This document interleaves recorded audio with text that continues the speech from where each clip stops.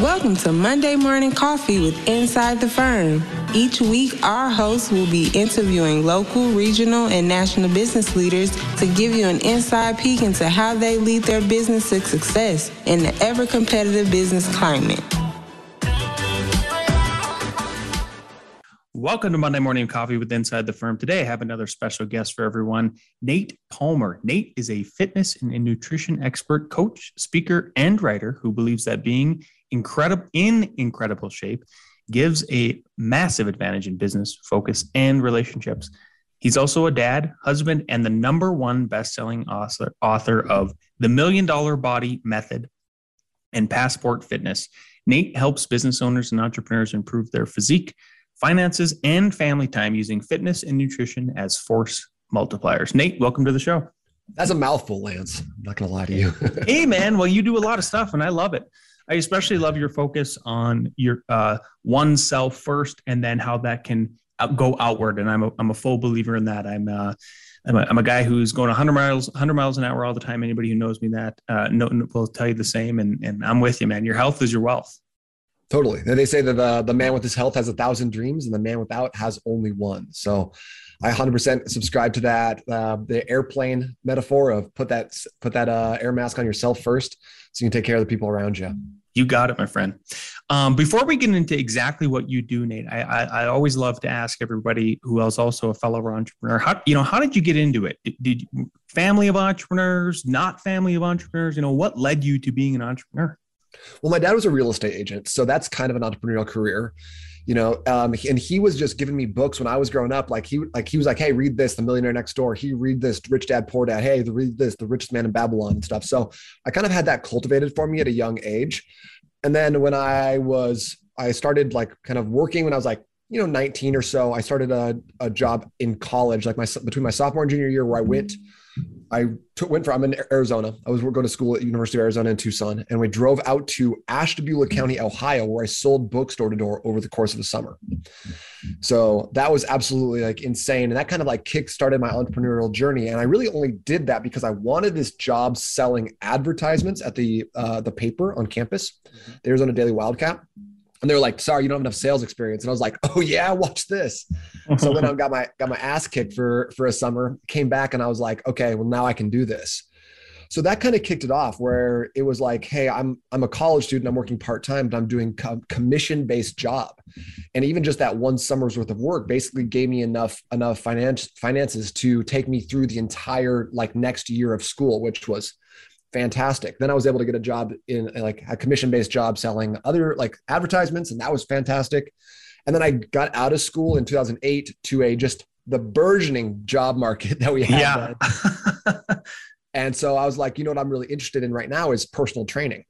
And I didn't really realize it at the time, but personal training is, even at a big gym, is an entrepreneurial pursuit, because no one's really feeding you clients. It's a lot of it going out and getting it yourself, talking to people, making connections, following up with leads, that sort of thing. So half kind of bred into it and half kind of fell into it accidentally.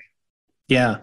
Did you find that you were a natural in sales? I mean, honestly, you have a high energy about you. You're very outgoing, it seems like. So would you have a proclivity to that, or was there a big steep learning curve for you?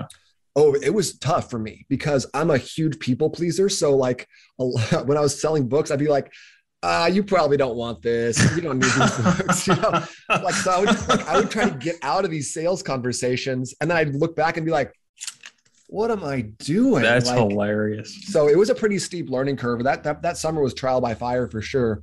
But what I learned from that is that those books, the books I was selling door to door, they did nothing for me. I wouldn't buy them. I wouldn't use them after I had bought them. So I didn't feel good selling them.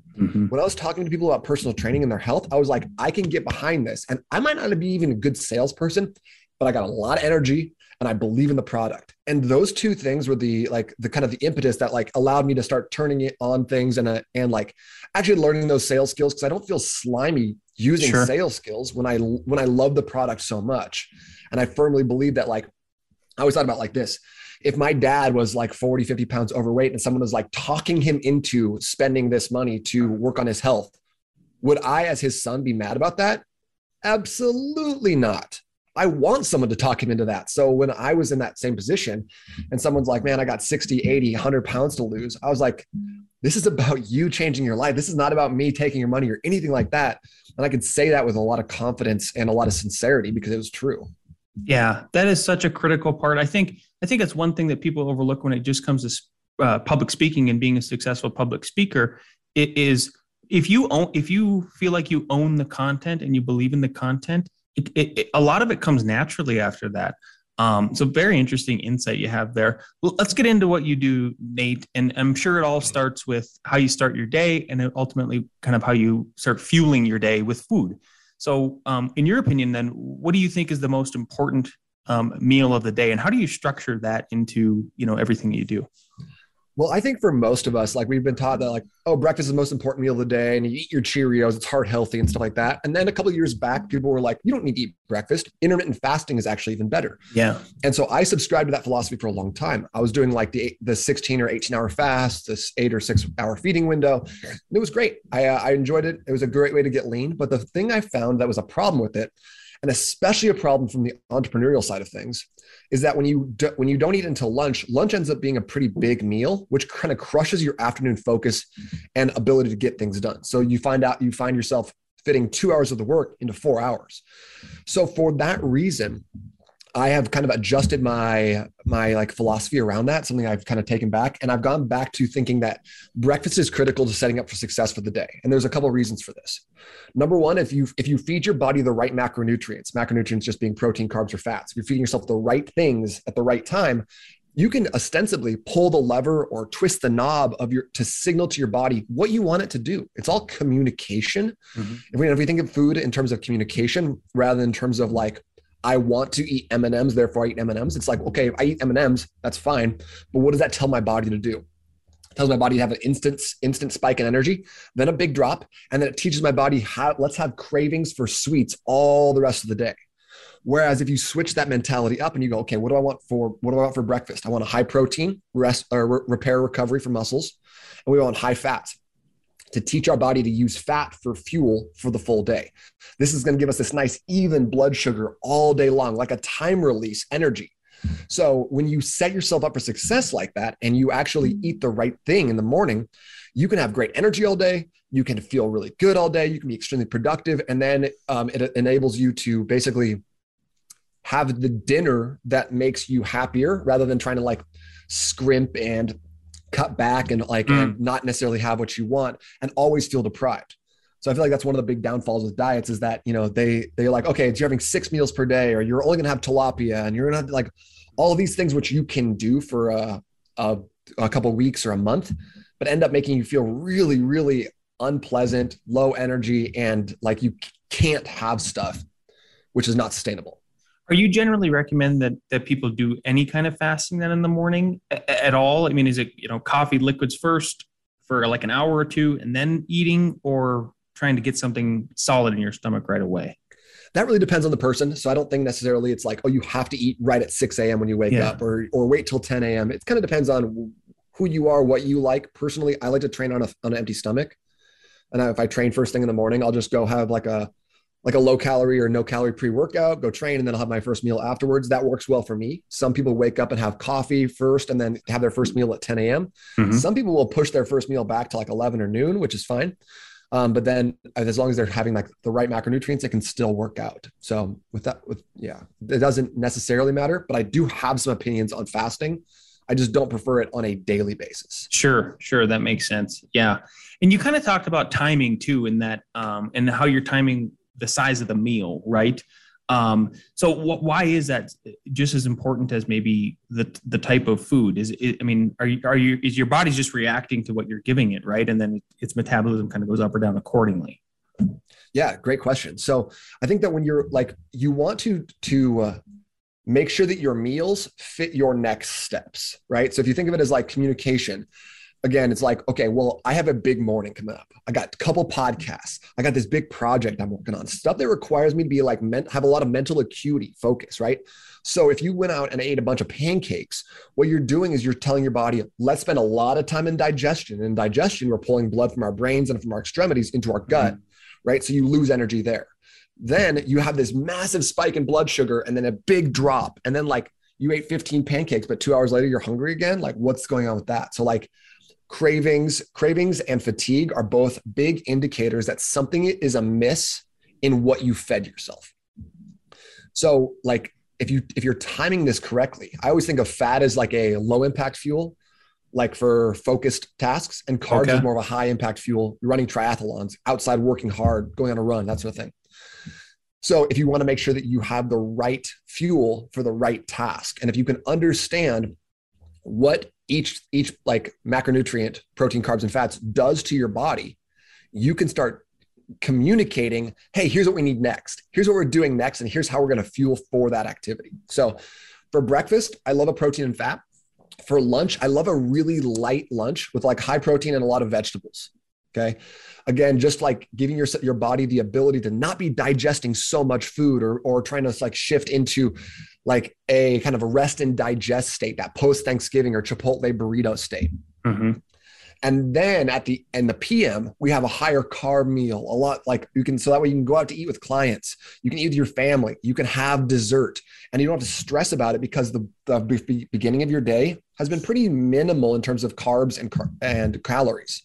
So you've given yourself this safety net, allowed yourself to be a little bit more generous in your portion sizes and what you consume in the PM, all by setting up the beginning of your day to actually focus on energy. So I think it's like just a slightly different way of looking at nutrition. Yeah, I like that. It seems like you're much more in tune with your body when you're thinking about those things, especially when you're setting up for tasks. It makes all kinds of logical sense. Do you have any secret weapons for fat loss? We've talked about how fueling your body, but like if people are trying to lose weight, do you have anything that you like to throw out there at people? Absolutely. And this goes back to kind of, again, just making sure that your body is responding in the right way to the right fuels and the right inputs. But I think I love fasting. I think a 24 to 48 hour fast is incredibly effective for helping people lose fat. There's a couple of reasons for this. A 24-hour fast gets you 3.5 times the amount of autophagy, that kind of recovery, natural detoxification that you get from a single 16-hour fast. So basically 3.5 days worth of that in one 24-hour session. Secondly, what happens is you almost hit like restore factory settings on your body's natural state. So your stomach will shrink back to its normal size rather than like the kind of the engorged size that we just live in in perpetuity. Your body will start naturally down regulating the amount of bacteria in your stomach that consumes sugar, because if you can starve those out, then they have less of a line to your brain to release a chemical called ghrelin, which is your hunger hormone. So if you're always feeding yourself sugar, this bacteria that eats sugar goes, let's get more sugar. And it tells your brain, hey, we're hungry, even though you're like, man, didn't we just eat? So when you do these things, you decrease cravings, you increase energy, you increase fat burn, and you do it all in like 24 hours. So I think that it's kind of a no-brainer. If fat loss is a goal, 24 to 48 hour fasts are magic. And plus like the mental side of things, so we can get into that, but like, when you do something like that, you can like pat yourself on the back and be like, hey, I did that thing. I'm good. Yeah. It gives you some sort of, it's kind of like when you're training your muscles, right? Resistance is sort of everything. Yeah. Yeah. I really like that. I do that from time to time too. And sometimes I'm not even sure why. Maybe I'm just kind of listening to my body, but I think it makes all kinds of sense, especially if you're doing some physical activity and you can drink a lot of water and supplant basically you listening, your brain telling you, your stomach too, like, oh, I need this food, but in this other activity is sort of distracting you. You like to make the differentiation between training and exercise. And I would like to ask you, like, why do you think training is better than exercise? And what's the difference really, in your opinion? When I think of exercise, I think of boot camps and CrossFit and things that make you sweaty. And there's nothing wrong with exercise. I love exercise. I love movement. But when it comes to actually changing your body, changing how it looks, how it performs, training is superior because training necessitates progress. And basically what that means is that you did 10 reps with 100 pounds last week. This week, you need to do 10 reps with 105 pounds or 11 reps with 100 pounds. So you need to increase that. Like it's called progressive overload. And you can do it in a couple different ways, but making sure that every single session you come to in the gym or whatever you're doing is a little bit better. making progress here, building muscle, losing fat, these are games of inches. It takes prolonged effort and like kind of staying relentless in that. And I think one of the best ways to do that is by tracking your progress, using a logbook, tracking your weights, and just making sure that you know exactly where you were, where you're at right now, and where you're going. Yeah. I'm with you there 100%. Yeah. It goes back to the reflex of the muscles and everything we kind of mentioned earlier. A fact that one of my biggest complaints about Americans is the amount of sugar that we're putting into our body. So today, the average American, has looked this up, the average American consumes about 152 pounds of sugar each year. That's huge, right? I mean, I'm 180 pounds, so like it's most of me, which is intense. How does one know? We already know we're eating too much sugar in America, but how does one know if they need a detox from sugar, even if they maybe think they aren't eating that much? Yeah. And this is a good question. It goes kind of back to what we were talking about with the inputs. Two of the body's primary mechanisms for letting you know that you're out of balance are your energy levels and your cravings. Okay. So if you're constantly having cravings between meals, you feel like you need to snack all the time, you're just always in this low grade state of hunger. That's a clear indication to me that your body it needs a detox from sugar. You're eating too much of it. Mm-hmm. The other one is fatigue. If you always feel tired, if you wake up lethargic, if you're like sleepy at 10:30, you want to nap at 2:30, you're crashing out, falling asleep on the couch at 6 p.m. before dinner, all those to me are signs that you've eaten too much sugar, and the foods you're putting in your body in the hours or days prior are not helping you. If you wake up with brain fog consistently, that's a reflection of the dinner you ate last night, and there's something going on there. So if you're having any of those, we call them symptoms, that's a pretty clear indication that it might be time to do a 24-hour fast. Take 5 days to eliminate processed sugars from your life. It doesn't even have to be like go out and buy a detox or a cleanse, because your body does that stuff naturally. Like the two best cleansing mechanisms are not eating and drinking water. And those things are both $3. So if you can just apply those principles, if you start feeling this way, you're going to be amazed at the difference that you feel. A lot of people will tell me like, I didn't even realize it, but I feel now like I always had the flu. For the last 5 years, I just felt sick. Wow. But I couldn't tell because I didn't know how it felt to feel good. Yeah. And then they go through that reset and then they do. Very interesting. And I think a lot of this stuff maybe creeps up on people where it's just this slow burn. And then all of a sudden they have this awakening point. My hypothesis is that it's the holidays. Because I feel like the average person gains 5 pounds a year is kind of basically like 4.6 pounds or something like that. But most people gain 8 pounds of the holidays. So I think it's like we go to the holidays, we gain 8 pounds, we lose about 3.5 of it or whatever. And then we keep those other pounds. And then the next year it goes back up a little bit. So, but like 4 or 5 years from now, you're up like 20 pounds and you're like, how did that happen? Yeah. And it's just these little creeping things where you ate holiday cookies for a full month because you were like, diet starts on Monday. Yeah, exactly. And then the gym is back. Right. Tell us about insulin resistance. That's something I noticed that you mentioned and talk about quite a bit. And then what you also mentioned, like it's killing us slowly. Unpack that. Oh man. So insulin resistance goes back to a lot of what we already been talking about. If you are insulin resistant, what's going to happen is like, let's say you eat oatmeal in the morning, right? An ostensibly heart healthy like carbohydrate that's going to be good for you, right? And I'm not saying oatmeal is bad for you. I'm just saying that sometimes if you don't have the right insulin sensitivity, here's what happens. You eat insulin, hopefully not. You eat oatmeal and your blood sugar rises. Now, a natural response of your body will be raise insulin to the same levels. But if you're insulin resistant, that insulin will probably go a little too high. So now your blood sugar goes down, but you still got this insulin in your system. So your body sends a signal. It's like, hey, so we got insulin. We need some sugar. So rather than eating like 6 blueberries, we have half a donut. So we're back up here. That comes back up, back down. So all day long, we are out of balance. And this is what's causing your cravings. It's what's causing your fatigue, just this kind of this yo-yo where it should be up, up, down, and relaxed. Up, down, and relaxed. That should be our cadence. But if we have the inability to process our carbohydrates at a very good level, then we are never going to be having the energy we want. We're always going to be having cravings. We're always going to be dealing with that kind of those negative repercussions. Insulin resistance is also it also contributes to visceral belly fat. And visceral fat, I think, is almost more of what I consider an organ than like when you pinch your belly and you're like, oh, it's fat. You're like, no, that's called subcutaneous fat. It's pretty normal. It's not bad or good. It just is what it is. But visceral fat is like like after it starts growing with you and you have a little extra insulin resistance, it surrounds your organs and it starts actually growing veins. So it can start becoming more of like an entity within itself. And from that visceral fat, again, it sends signals to your brain because all it wants to do is grow. That's its natural tendency. Yeah. So once you get into that, like that kind of that vicious cycle, your insulin resistance goes up, your visceral belly fat goes up.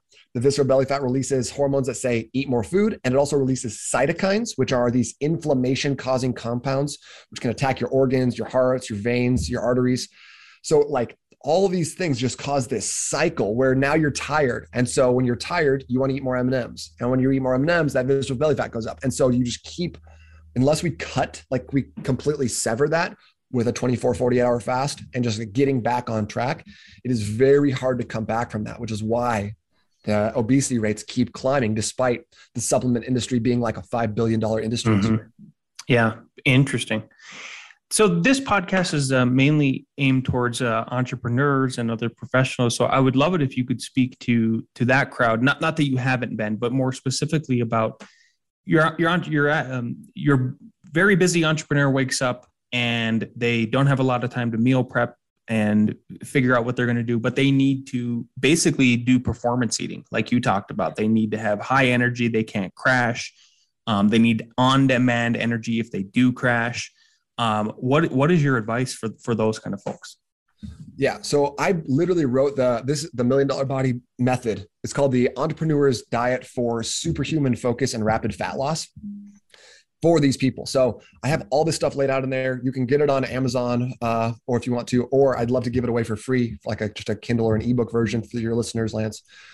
I can give you the link there as well. But basically I like to think of entrepreneurs as mental athletes, right? We're not necessarily going out and like running marathons all the time, but we need to be focused. We live and die off of what we kill, right? It's not necessarily, we're trying to go out and hunt woolly mammoths. We're not happy with like nuts and berries. Mm-hmm. So that's kind of how I think about entrepreneurs. So in a way, we need two things. We need performance eating and we need it fast. We don't have time to meal prep, eat 6 meals a day, do all these little things that take up time that we could be spending in our business, working on the things that are really important to us. Not everyone is obsessed with like the macronutrients behind carbohydrates and all the, like, behind steak or whatever else. No one cares about that. They care about results. So with that in mind, I feel like what we need to do is have a simple, effective strategy for at least the first 2 meals of the day, breakfast and lunch, because that's going to push you through the afternoon, get you done. And then if you've eaten right all day, you have this insurance policy that allows you to kind of do what you want for dinner. So I go into like in depth in here. I recommend is protein and fats in the morning. Protein shake is the easiest option. It's about 3 minutes out the door. You take it with you. You can roll wherever with it. For lunch, a really light lunch, high protein, high vegetables, give you the energy that you need, give you the right micronutrients, vitamins and minerals and phytonutrients to keep you energized throughout the day. And then again, insurance policy, safety net. So that way, when you do have something a little bit different for dinner, it's not going to affect you. It's not going to throw you off. I really like that you set people up to enjoy the last meal. Not that they're not enjoying the protein shake or the salad that they're having for lunch. That's kind of what comes to mind. But man, it just makes sense. All of a sudden, you're not feeling guilty and everybody's in a positive attitude sitting around the dinner table. That feels like a really good closure to the day. I don't know if you base that out just off of you wanting that, or, part of it's obviously science, but like, where did that come from? Yeah, that's a great question. So on one hand, it's like the science says when you have carbohydrates at night, again, you spike that blood sugar. Now your body's in rest and digest mode, and you're going to sleep a lot better if you have the high quality carbohydrates at night. On the other hand, all of my clients for the past 4 or 5 years have all been entrepreneurs, and they're all like, "Hey, I'm going out to eat with a client. What can I eat here? I'm going to I'm having dinner with my family. I'm going to Thanksgiving with my grandma." And so to tell someone, "Hey, you know what you need to do is you need to prep asparagus and tilapia, and you need to take that in a little Tupperware to your grandma's house." Your grandma's going to think you're a huge nerd. She doesn't like that, Mm-hmm. So, and again, when it comes down to deprivation, if you're asking someone to deprive themselves and say no to things over and over and over again, people can do that. They can grit through it, willpower and motivation, but sometimes that's going to crash. And so if you can just give people an outlet so that way they can have pizza, eat tacos, have dessert, enjoy their life, break bread with their friends and family in a way that doesn't just promote fitness gains, but it promotes lifestyle gains too, then it's sustainable. You can stick with it long-term. And that is more critical to people's success than anyone would have you believe, because maintenance is not sexy. Yeah, I agree. It's boring, right? Just doing the mundane everyday thing in and out is boring. But man, if you can, and that's the thing I don't think we even talk about a lot as Americans. So very interesting. I love what you just said about being boring though, because I think that if you can figure out a way to make your exercise and your nutrition boring, you're doing it, you're nailing it, because they should be a little bit boring. Yeah. Right. Like complexity is the enemy of progress. Bruce Lee said, I don't fear the man who's practiced 10,000 kicks once, but the man who's practiced one kick 10,000 times. So if you can be like, man, I'm having the same protein shake for the 10th year in a row. Shout out to my protein shake I'm having for the 10th year in a row. Mm-hmm. Then you're at a place where you're like, okay, I've got it. I'm mastering this. I'm not just looking for the next new fancy keto, whatever vegan thing. Yep. And then you just burn out like a shooting star essentially, right? Yeah. Every time. Yeah. I like it all, Nate. It's very, very cool. One last question I'd like to ask everybody before we sign off, and obviously you give us the link here, is knowing what you know now, and if you could go back in time to when you first started your nutrition and fitness business, what is one piece of advice you'd give yourself? Don't be cute. Okay. Yeah. So I feel like I've tried to be cute my entire fitness career. I've been doing this for like 13 years. My website is N8 Training Systems. It's like cute, right? Nate, N8. Google's like, we hate numbers and URLs. And I was like, okay, got it. All right. So then I started a Facebook group and I called it like something Optimal Self. And I never really described what I was doing. So even like $1 million body is like, it's a little cute, and I like the name, but it's also like, no one is really searching for, no one's like, what is $1 million body? Like that's not keeping someone up at night. So I feel like I could have been reaching more people if I had just been really direct. And I think that's something that I'm currently learning. Beautiful. That's a great one. Nate, this has been fantastic. If people like what they've heard from you today, where and how can they find you, and give us that link for that book? Yeah, you can find me on Instagram at $1 Million Body Method. I have an amazing Facebook community called Lose Your Gut, Eat More Tacos, Never Track Calories, the MDB Project. You can get to by going to n8trainingsystems.com/group. And if you want to grab a copy of that book for free, just go to n8trainingsystems.com/book to keep it easy. Beautiful. Again, that's N8, like a very cute way of saying Nate. There you go. I bet people will remember it though, because we talked about the cute part. So that's right. That's going to pay off this time. Awesome, Nate. Thank you so much for your time today. Really appreciate it. Lance, it was a pleasure. Thanks for having me on.